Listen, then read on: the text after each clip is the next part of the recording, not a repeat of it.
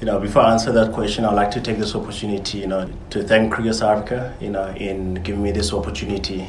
Yes, it is short term at the moment, but I'm very, very grateful. And it's an honor and privilege, to be in this position. We did look a little bit, in the past of what has happened, but there's been a lot of work behind the scenes, to obviously find what the solution could be going forward with regards to the team.